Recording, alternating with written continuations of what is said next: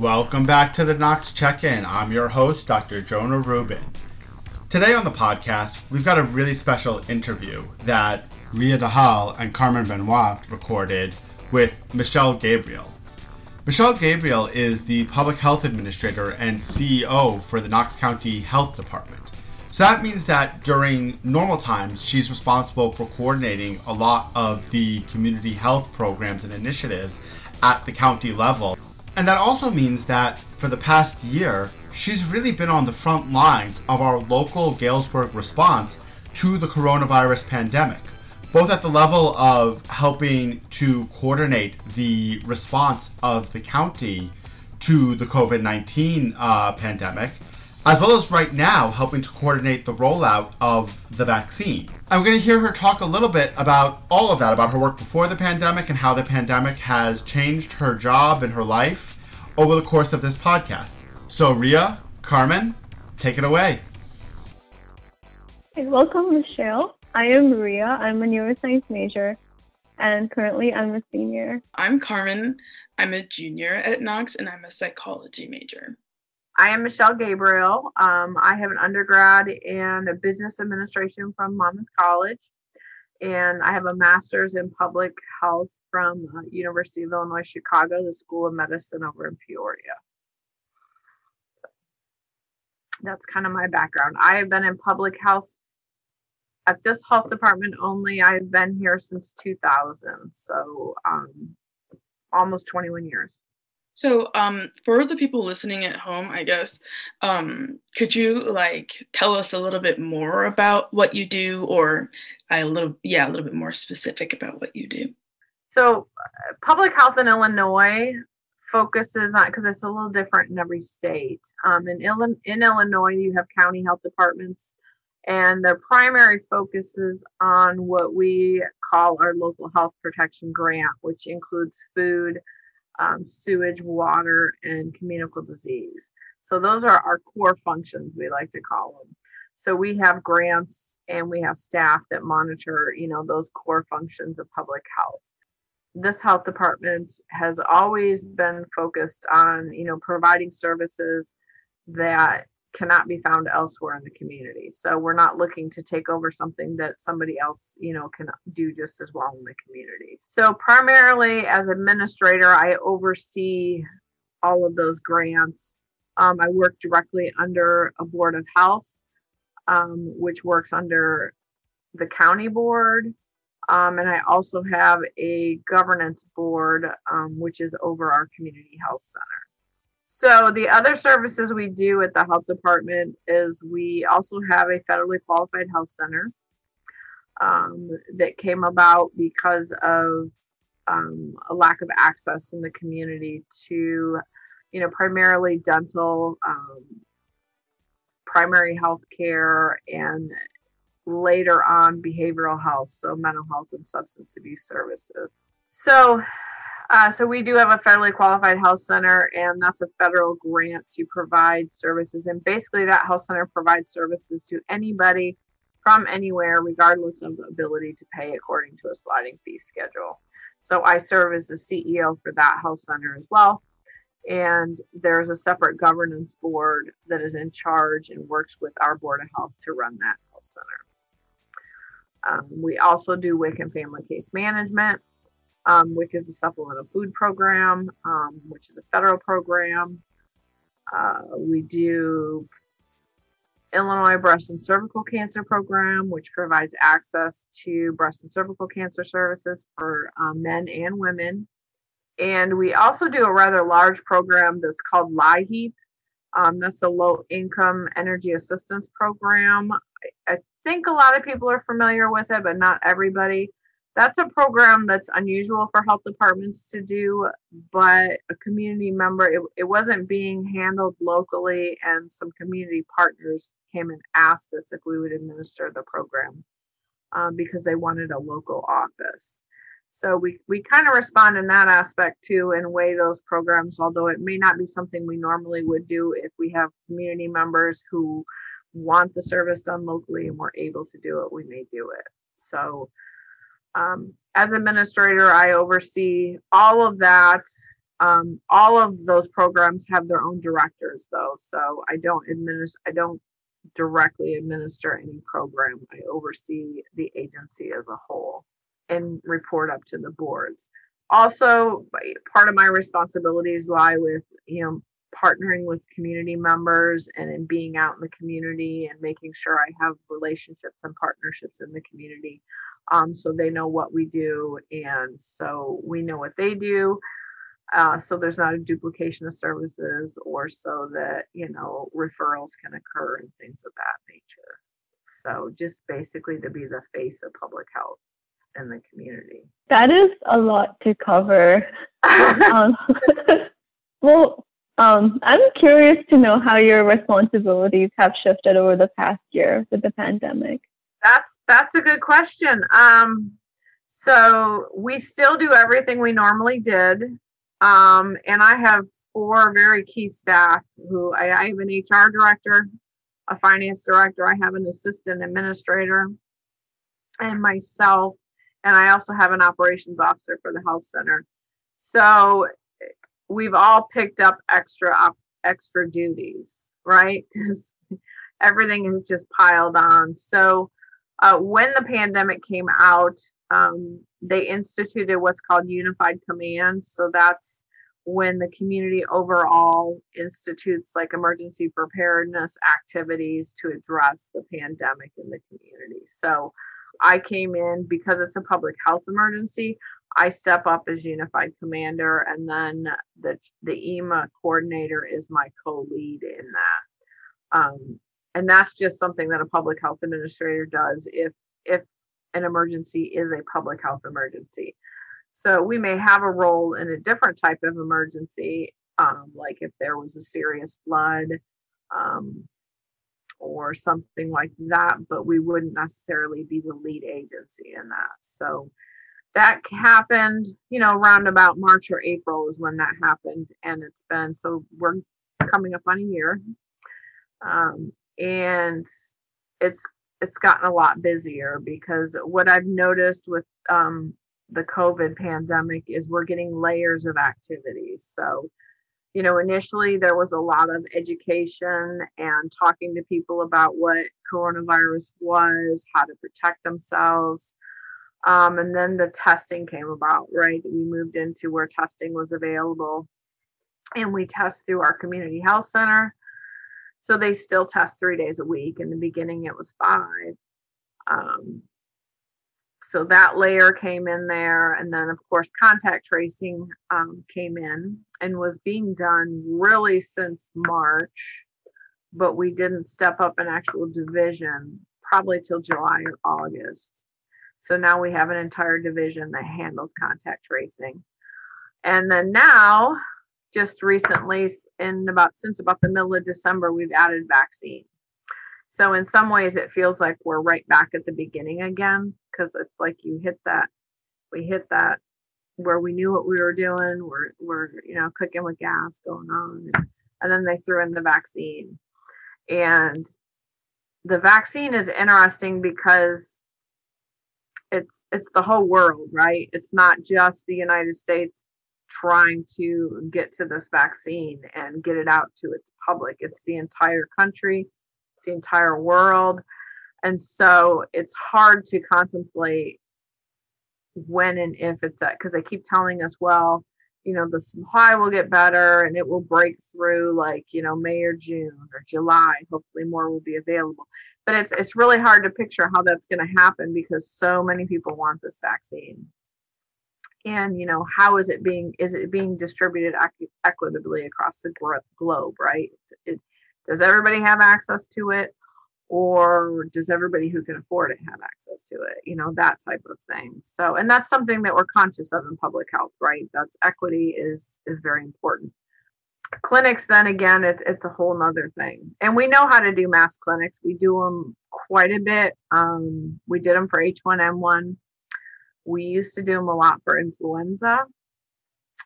Years ago, we were the only supplier of flu vaccine in the county. So when we would ramp up for flu, we would probably do 800 to 1,000 the first day.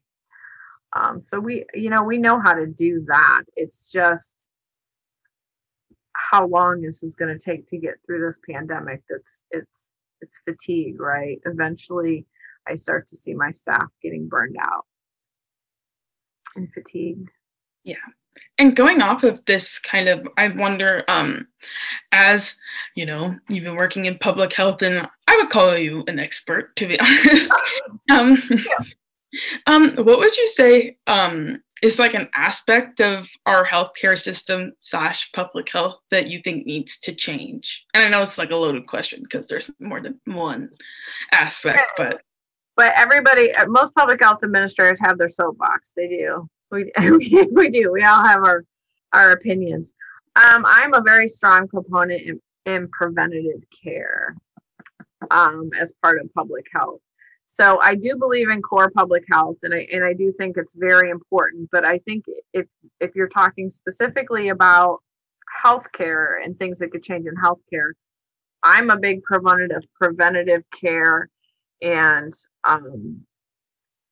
preventing disease, because like when we create our I-plan, which is our comprehensive community health improvement plan, so we may identify something like obesity as a concern, or heart disease, or years ago it was teen pregnancy. Ideally, you would go as far back in the chain of causes as possible to, stop that from happening. And, as a nation, I think our habits, or our healthy habits, need to improve. But we also know it's more than just me telling you need to exercise and eat better. And, because I'm a public health official and I struggle with it. So I know there's so much more to it. There's cultural aspects to it. There's access to food sources. There's access to adequate food sources, food deserts. There's, cultural aspects to poverty. But prevention, to me, if we can find it, and it really has to start with kids, right? Because you almost have to go all the way back and get a generation to start over, if that makes sense. And that's the tough part, because you have to get that parent and that child and try to get them to think, okay, this is what's important moving forward, so that we can all have a better lifestyle. And you can live your healthiest life. I mean, you're always going to have genetic things that happen and occur in families, but I think things that we can prevent are very important. Definitely. And what would you say are some of the current challenges other than the pandemic going on? One of the larger challenges we're facing is mental health and substance abuse. So this is the other side of the pandemic, right? They in public health, they teach you a lot about social determinants of health. So there's a lot of pieces to health. Your work feeds into your health, your family feeds into your health, your community feeds into your health. Everything feeds into a person's overall health. So I kind of view it as the other side of the treatment for this pandemic. So you start to wonder when you start seeing people become isolated, and mental health concerns growing, suicides growing, substance use growing. And so I think right now, I think they need to be paying just as much attention to what's going on in the communities. I apologize. As they do kind of the vaccines, if that makes sense, because I think we're going to be left with a lot to clean up afterwards, or a lot of hurt people, because even economics. So you'll hear a lot of people, the restaurants are a big story, right? Where they're closing down the restaurants and it's hurting them economically, and people are going to close. Well, there are ties to people's health for that, right? So that's some families' income, that's many employees' income, and there is a direct tie to their health. So if we're not addressing all the pieces of this pandemic, then when and if they get to the end of it, there's still going to be a lot of cure left to do, because we're going to have some mental health concerns to deal with. So I would say that's probably right now one of our bigger concerns. and there's not a lot of resources, right? I know you're studying psychology. Yeah. You know full well you should be a psychiatrist because there's not enough of them. I'll try my hardest. And the National Health Service Corps will reimburse you for your college if you work in certain high need areas. I'll plug that. No, seriously though, there's not enough mental health workers. And I think then what I would call situational mental health concerns kind of fall through the cracks. So, somebody may be going through a divorce or some economic difficulty, and it's those midwell people who may need temporary mental health issues, and they kind of fall through the cracks because there's just not a big enough supply of providers. What would you say is the accessibility for these mental health care? So like if someone doesn't have insurance or isn't aware, like what would you say is their accessibility for these services? Limited. Very limited, and it gets more limited the greater your disability, if that makes sense. So, for example, I have right now 2 behavioral health counselors in my federally qualified health center. So they will see anybody regardless of ability to pay. We have a community mental health center in Galesburg as well, Bridgeway, and I believe they see anybody.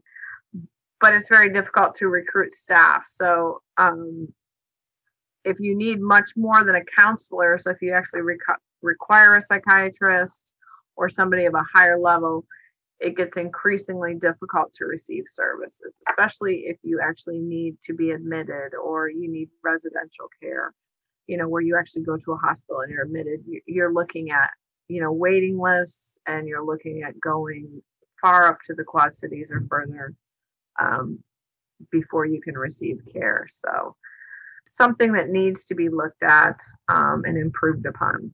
Some people tie that lack of care to reimbursement rates, like mental health doesn't receive the best reimbursement rates for insurance, so they kind of tie it to that.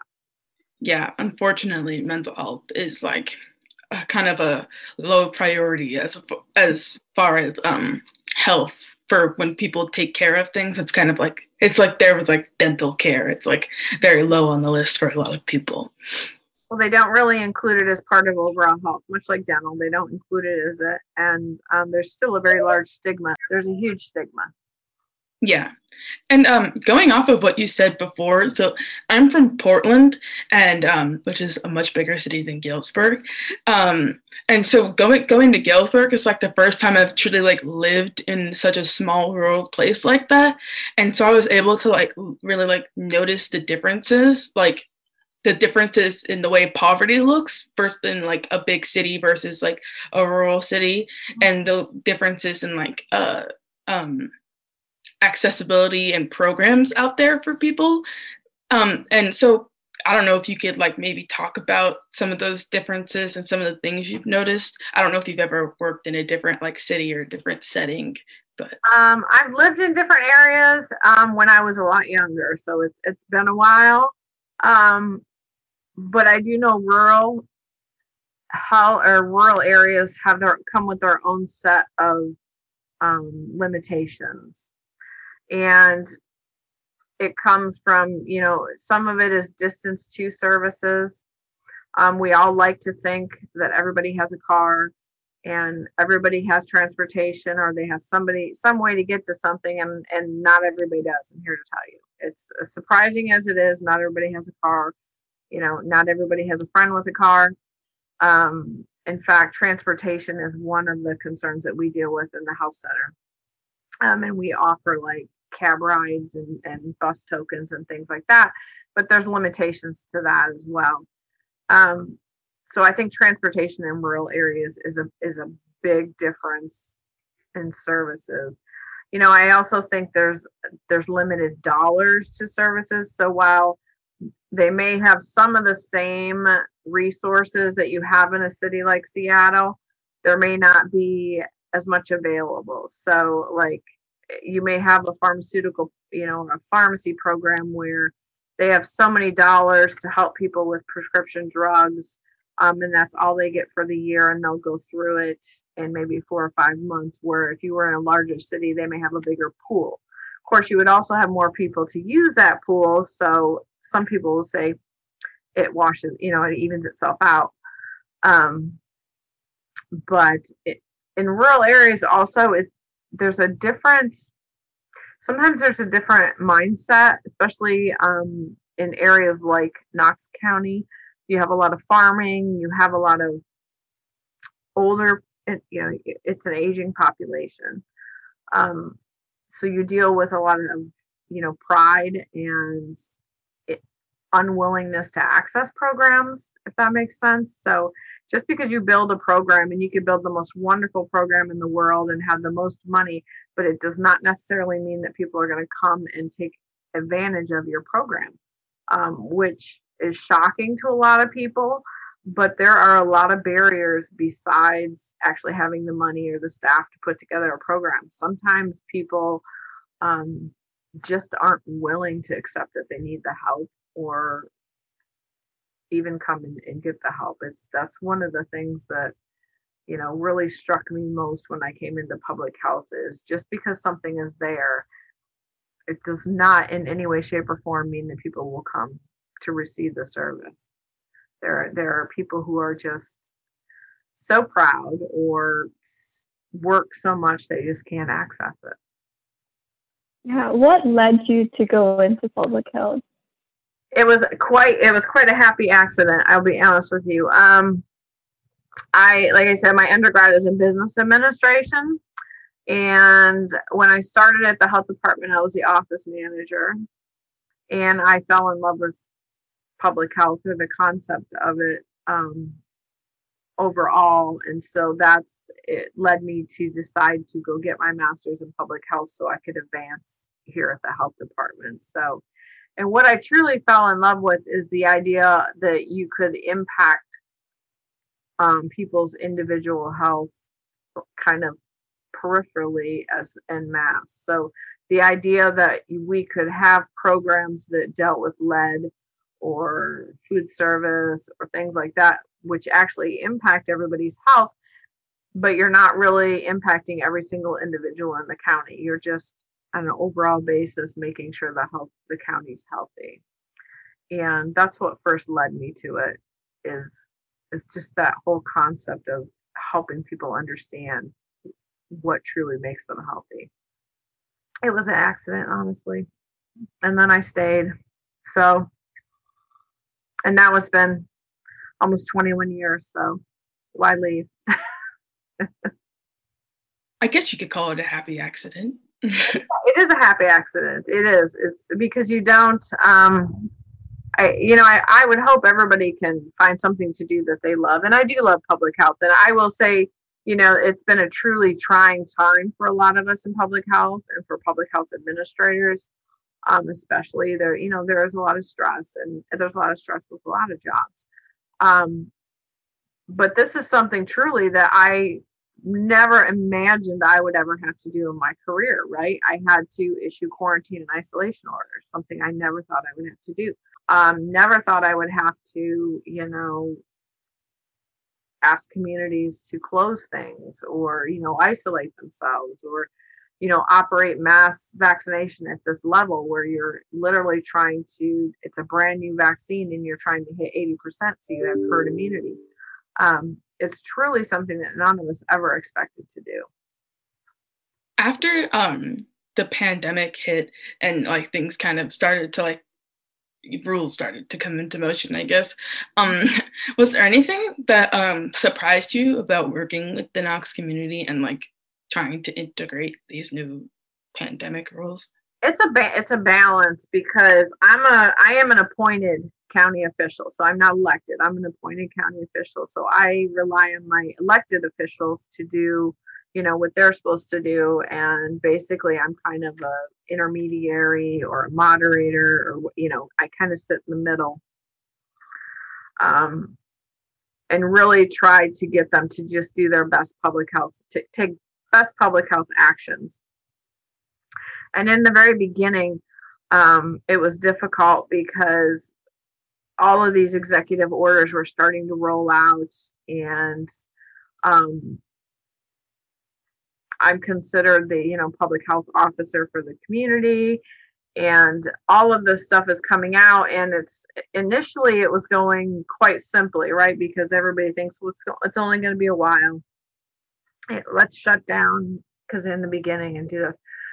And then, it gets going. And so then people start getting a little bit more abrasive about it. And no, I'm not going to shut down and that. And you really have to mediate what's important versus what's, practical in your community. And as public health leaders, that's truly what we have to do in our own communities, because every community is different, is you have to find out what's going to work for your community. And, I talked to a lot of my peers over this, and really where we land is you have to work with your community. And this health department has always has taken more of an education stance than a hammer stance, so to speak. We've always worked with the community to educate them, not bring down the hammer of, restrictions and, closing people down. And it's never been the role that this community or the authorities that are over me have wanted to take. So, and, we only came into existence in 1992, so it's not really that old. So, when orders were coming down and they're wanting us to kind of put the hammer down, it's like, that's not what we do in our community. We talk, we figure things out. And what we truly found is people wanted to do the best thing possible. They may not have wanted to close completely, but if they didn't close, they took every effort they could to stay open and protect their staff and keep people to work and keep their families fed and that. So, but it was difficult for me because you get pressure from both sides to, there's two very obvious sides to, as I'm sure there's two very obvious sides to the coronavirus pandemic, and standing in the middle of it is very difficult. So I just have to try to educate and get both sides to just take the best public health actions they can to prevent, any outbreaks or spread or anything like that. That was probably, you didn't ask me this, but that was probably the biggest surprise for me is how political the pandemic got, and how quickly it became political was probably one of the biggest surprises for me. I think everybody knows that. I don't think that's information for anybody. I think everybody knows that it's very political. No, you're right though. So it must have been so difficult adjusting to all the changes. And I'm also curious to how federal policies might have affected what you were able to do, what you are able to do right now. So we're under state. So how it works is the state health department, the Illinois Department of Public Health, they will look to the CDC for guidance. But I work as an agent of the state of Illinois. So I am the local agent for the Illinois Department of Public Health, and I have to work under the guidelines that are in the communicable disease laws and the local health protection grant laws. So federal laws, unless they have to do with my community health center, which is a whole different kind of ball of wax, and there really wasn't anything there. So federal laws are generally out there, but it pertains more to the state health department, and they make determinations based on those federal laws, and then they pass directives down to us. So if for some reason, for a while there, I don't think anybody was sure if the federal government was going to take control of the pandemic or if the state was going to. So if it would have went the other direction, I still think it would have been passed through the state, and the state would have gave direction to us, just because that's the way it's set up. This is a bit random and a bit off topic, but I've always wondered this. Being that Knox College is in Galesburg, I've always wondered if that, since the fact that Galesburg is technically a college town, does that change anything when regarding like public health and like programs that you might or may not have in the town or anything else like that? I don't think it changes it a whole lot. Just because I think Knox College has always done a lot for its students on its own, so to speak. And they've always tried to take extra efforts to integrate students into the community. So as far as our programming, we've done outreach on campus before, with sexual health and things of that nature, especially before there was an actual student health center, but now you have a student health center. We really interact with Knox just like we do any other entity in the community, but I don't think having the students around, so to speak, has ever really caused any significant issue that we've had to deal with. So I don't, it's just always been there as part of the community. As a Knox student, that's good to hear. Good. It is good. What's the favorite part of your job for you? The people. So I don't interact with a lot of people directly anymore. So I more like just get to watch, or else I get the phone calls when people are upset. But most of the time, people are happy. You can't ever make everybody happy, and you never will. But it's very rewarding to see people who truly need help with something receive help with something. It's very rewarding, and it's rewarding when they show gratitude. It just truly makes you feel good to see people helped, especially since a lot of our programs impact families, and children don't choose to be in the situation they are in. A lot of times people struggle in programs, some of the programs we have, because sometimes people abuse programs. It just happens. There's just people like that out there. But for the most part, we just tell you have to focus on the children that are involved, and they did not choose to be in this situation, and you're helping the child, and whatever is going on otherwise, it's keep your focus on helping that child. And just the gratitude you get when somebody has truly feels like you touched their life, it's overwhelming. It really is. I know that sounds corny, but it really is. So. Not at all, honestly, really. And I mean, like, truly, I hope you know that, like, the work you're doing is, like, amazing, and it really does help more people than you will ever know. I know, and we hear that a lot anymore, and I always pass it on to my staff, and I think right now it's kind of numb, and they're just kind of just getting through it and doing everything. So I'm hoping that someday they actually feel the impact of what is happening, because it truly is a historic event they're participating in, and they are doing amazing work, because even moving forward, just the amount of clinics and the amount of vaccine that we're going to have to do over the next year is it's astounding. And they'll do it, and we'll get through it and move past it, and then I guess move on to the next problem. But I'm curious to see how it turns out too. So we're always, will it end up being an annual vaccine? Will there end up being boosters? Will it be more like the flu? I don't think anybody's really sure where we're going to end up with at the end of this, because it hasn't been that long. So I'm kind of curious to see how it ends, when it ends, because I'm not sure.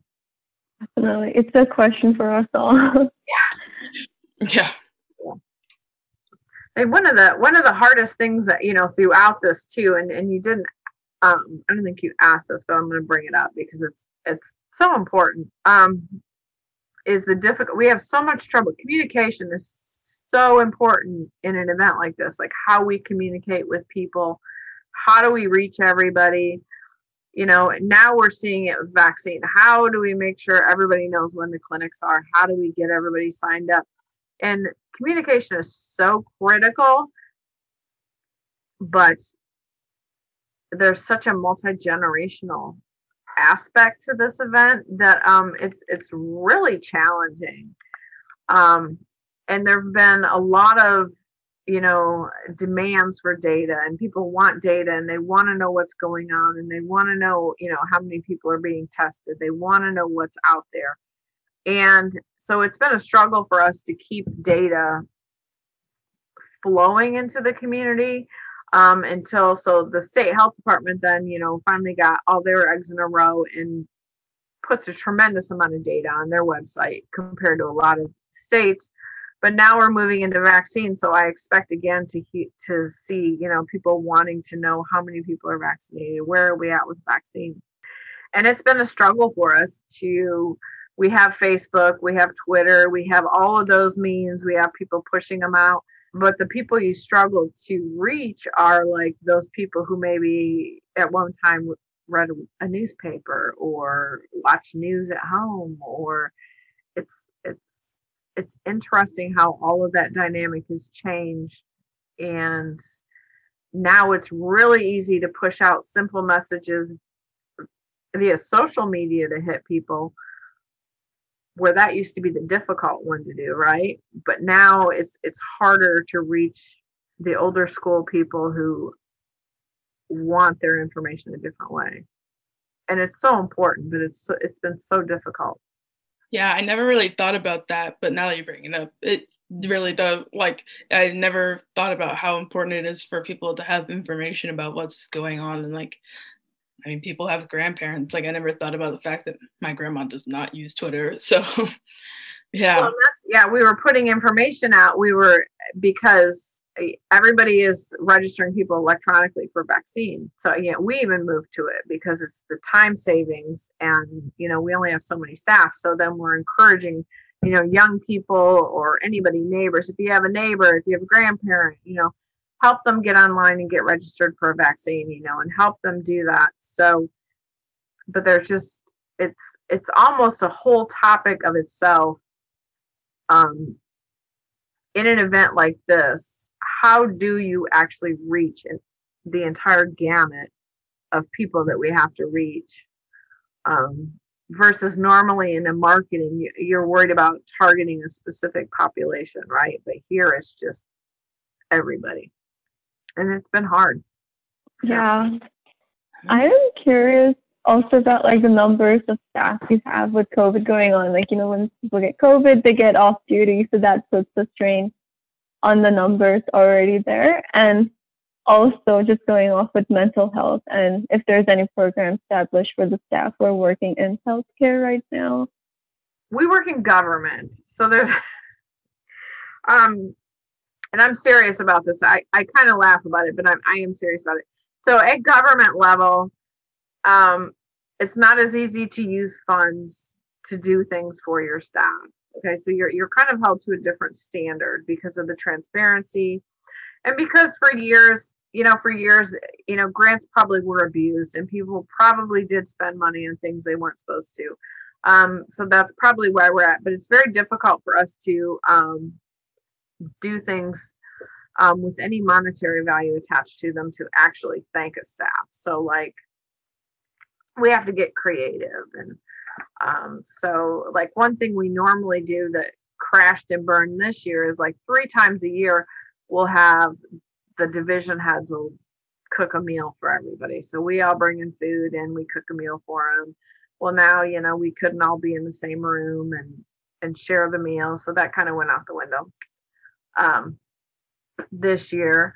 But really what we're doing is just basically keeping an eye on each other. And we do have mental health staff available that I know they've had conversations with staff or checked in on them and said, hey, are you okay? And I know I've had them even look at me and go, hey, you really need to take care of yourself. You're not looking the best anymore, And they don't mean it in a bad way. They're just like, you're looking really tired lately. So are you okay?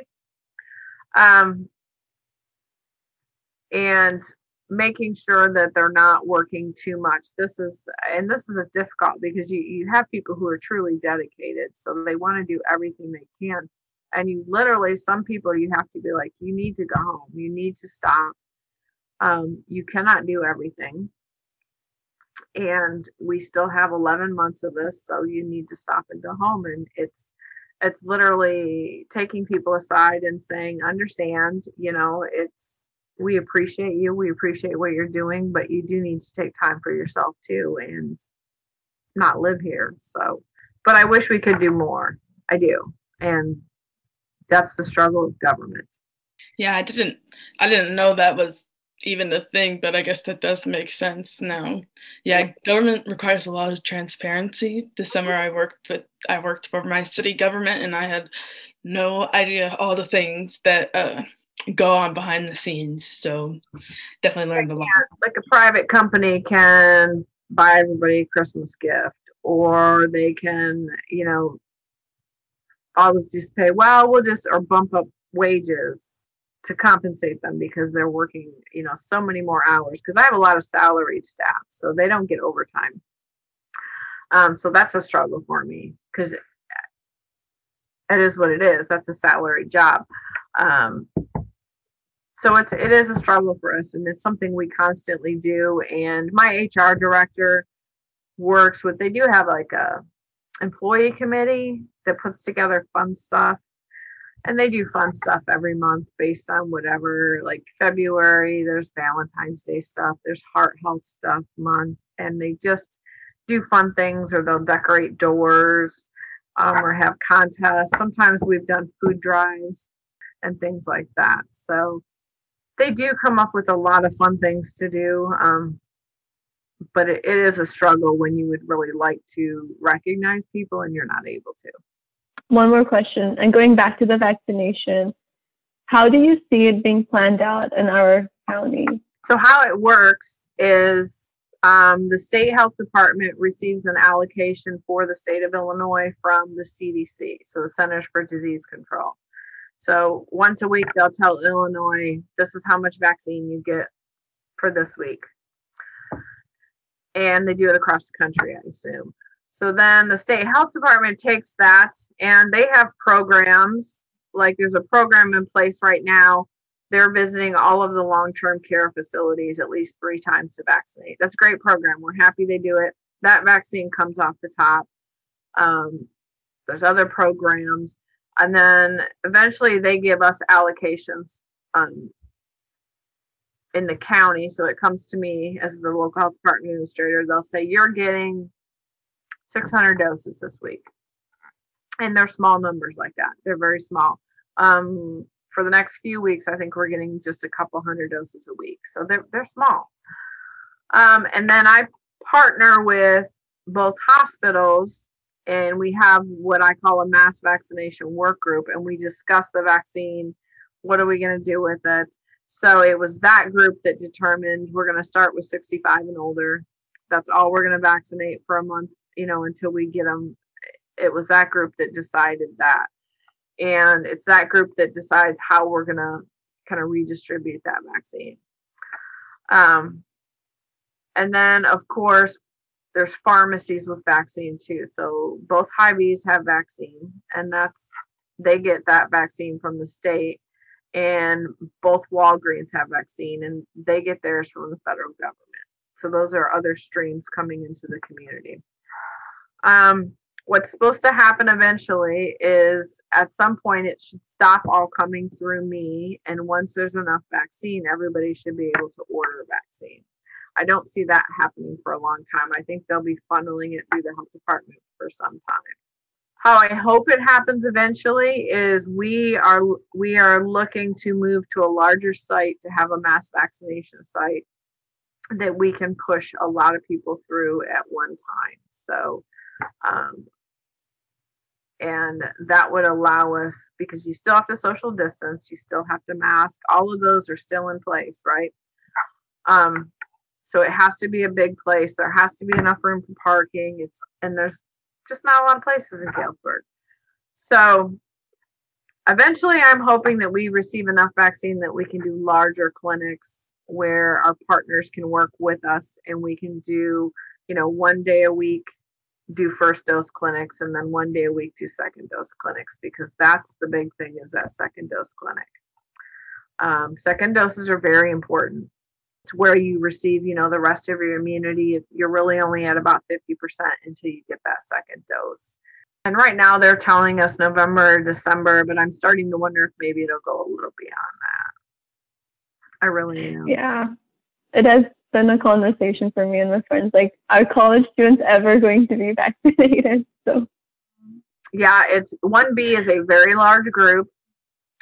And really after 1B, I look at the rest and I'm like, really, it's just everybody after that. I'm like, just open it up after that. And I'm hoping by that time we do actually have vaccine, we can just open it up. I think more of the different kinds of vaccine are going to have to come out before that happens. And of course you have the Johnson & Johnson vaccine, which is in review for its emergency use order. And that is a one shot.